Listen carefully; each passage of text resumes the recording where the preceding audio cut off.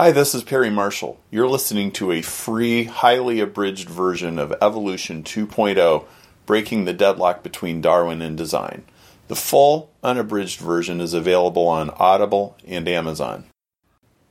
Chapter 5. Eureka! Information Theory.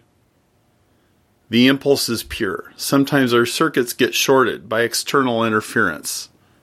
Rush.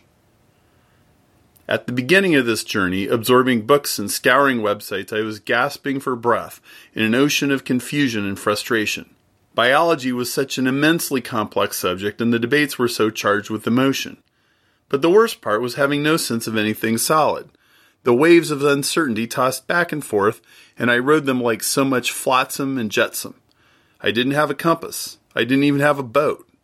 I needed something that would make the whole topic less squishy. I thought probability and statistics might help, so I started asking questions like, if a hacker has to try 100 billion combinations on purpose to guess one 8-digit password, then how long would it take for random copying errors to produce an I? I soon found lots of people cry foul as soon as you bring up statistics in evolution debates. Some simply refuse to entertain such questions at all. Occasionally, someone would remark, obviously we're here, so it doesn't matter what the chances are. I still needed something that I, as an outsider to biology, could use to finally lay my hands on something solid. It turned out that thing was the patterns in DNA. Darwinism versus Neo-Darwinism. The term Darwinism formally refers to the theory of evolution as Charles Darwin expressed it in Origin of Species in 1859. He postulated that small variations in organisms over vast periods of time, filtered by natural selection, were responsible for the development of new species. Darwin's original theory might be summarized like this: gradual variation plus natural selection plus time equals evolution. Darwin himself didn't strongly evangelize his belief that the variations or the mutations were random. Randomness didn't become dogma until the 20th century. Darwin didn't know where the variations came from. He didn't know about genetics, and he didn't know anything about cells or DNA. At the exact same time Darwin was writing his book, Gregor Mendel did a series of famous experiments with peas where he worked out the basic rules of inheritance, the rules everyone learns in high school biology, how dominant and recessive genes are passed on from mother and father to offspring. Darwin had no knowledge of Mendel's theory. He also thought children could inherit learned characteristics from their parents. Neo-Darwinism, by contrast, refers to the modern evolutionary synthesis, which was developed in the 30s and 40s. It rejects the idea of passing learned traits to offspring and adds Mendelian and population genetics, including the non-random recombinations of genes through sexual reproduction, which are critical to our understanding of trait inheritance. Neo-Darwinism explicitly denies any purpose, prediction, or programming in evolution. It is the prevailing paradigm in science today. For simplicity, in this book I will normally refer to Neo-Darwinism and the modern synthesis as Darwinism. Here, the use of Darwinism emphasizes assumptions of randomness. Meyer and Provine's definitive textbook, The Evolutionary Synthesis, begins by saying, the term Darwinism in the following discussions refers to the theory that selection is the only directional factor in evolution. In the next few chapters, I ask the question, does randomness even belong in the formula at all? Because randomness and absence of purpose are essential to the neo-Darwinian modern synthesis, I do not consider biologists who reject the random mutation hypothesis to be neo-Darwinists. It would be inaccurate to characterize evolutionary biology as only being concerned with random mutations.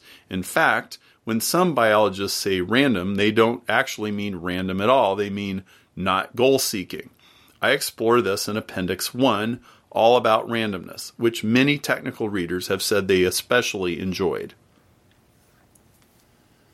Making a living in the code wars.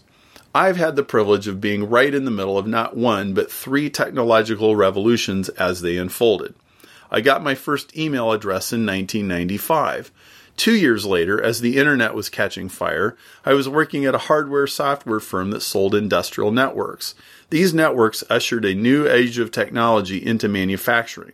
Suddenly, it was possible to get data from anywhere to anywhere else, and everybody was piling on the bandwagon. The competition was furious. Then there was the astonishing ascent of Google. In 2003, I was invited to a direct marketing industry conference to speak on Google's new advertising platform. Then I published a book, Ultimate Guide to Google AdWords, and it sold well, having been translated into 6 languages. To me, Google wasn't some mysterious, magical machine like some people thought. It was just another communication system, a language device based on ones and zeros.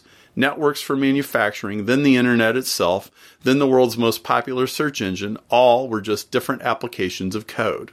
DNA was no different. All these technologies had a great deal in common. They were all about language, digital information, and the opportunity to compete in a crowded marketplace. Each had lessons to teach about the other. Living things, businesses, and technologies alike had to upgrade every day or face extinction. Cell phones, startup companies, and strains of bacteria were evolving in front of our eyes every day. Eureka! In 2002, I'd written a book, Industrial Ethernet, about networking devices together on the factory floor. I included several pages about the engineering concept called OSI 7-layer model. This is a computer science model that represents information in 7 stages of encoding and decoding. OSI is central to data organization in computer networks.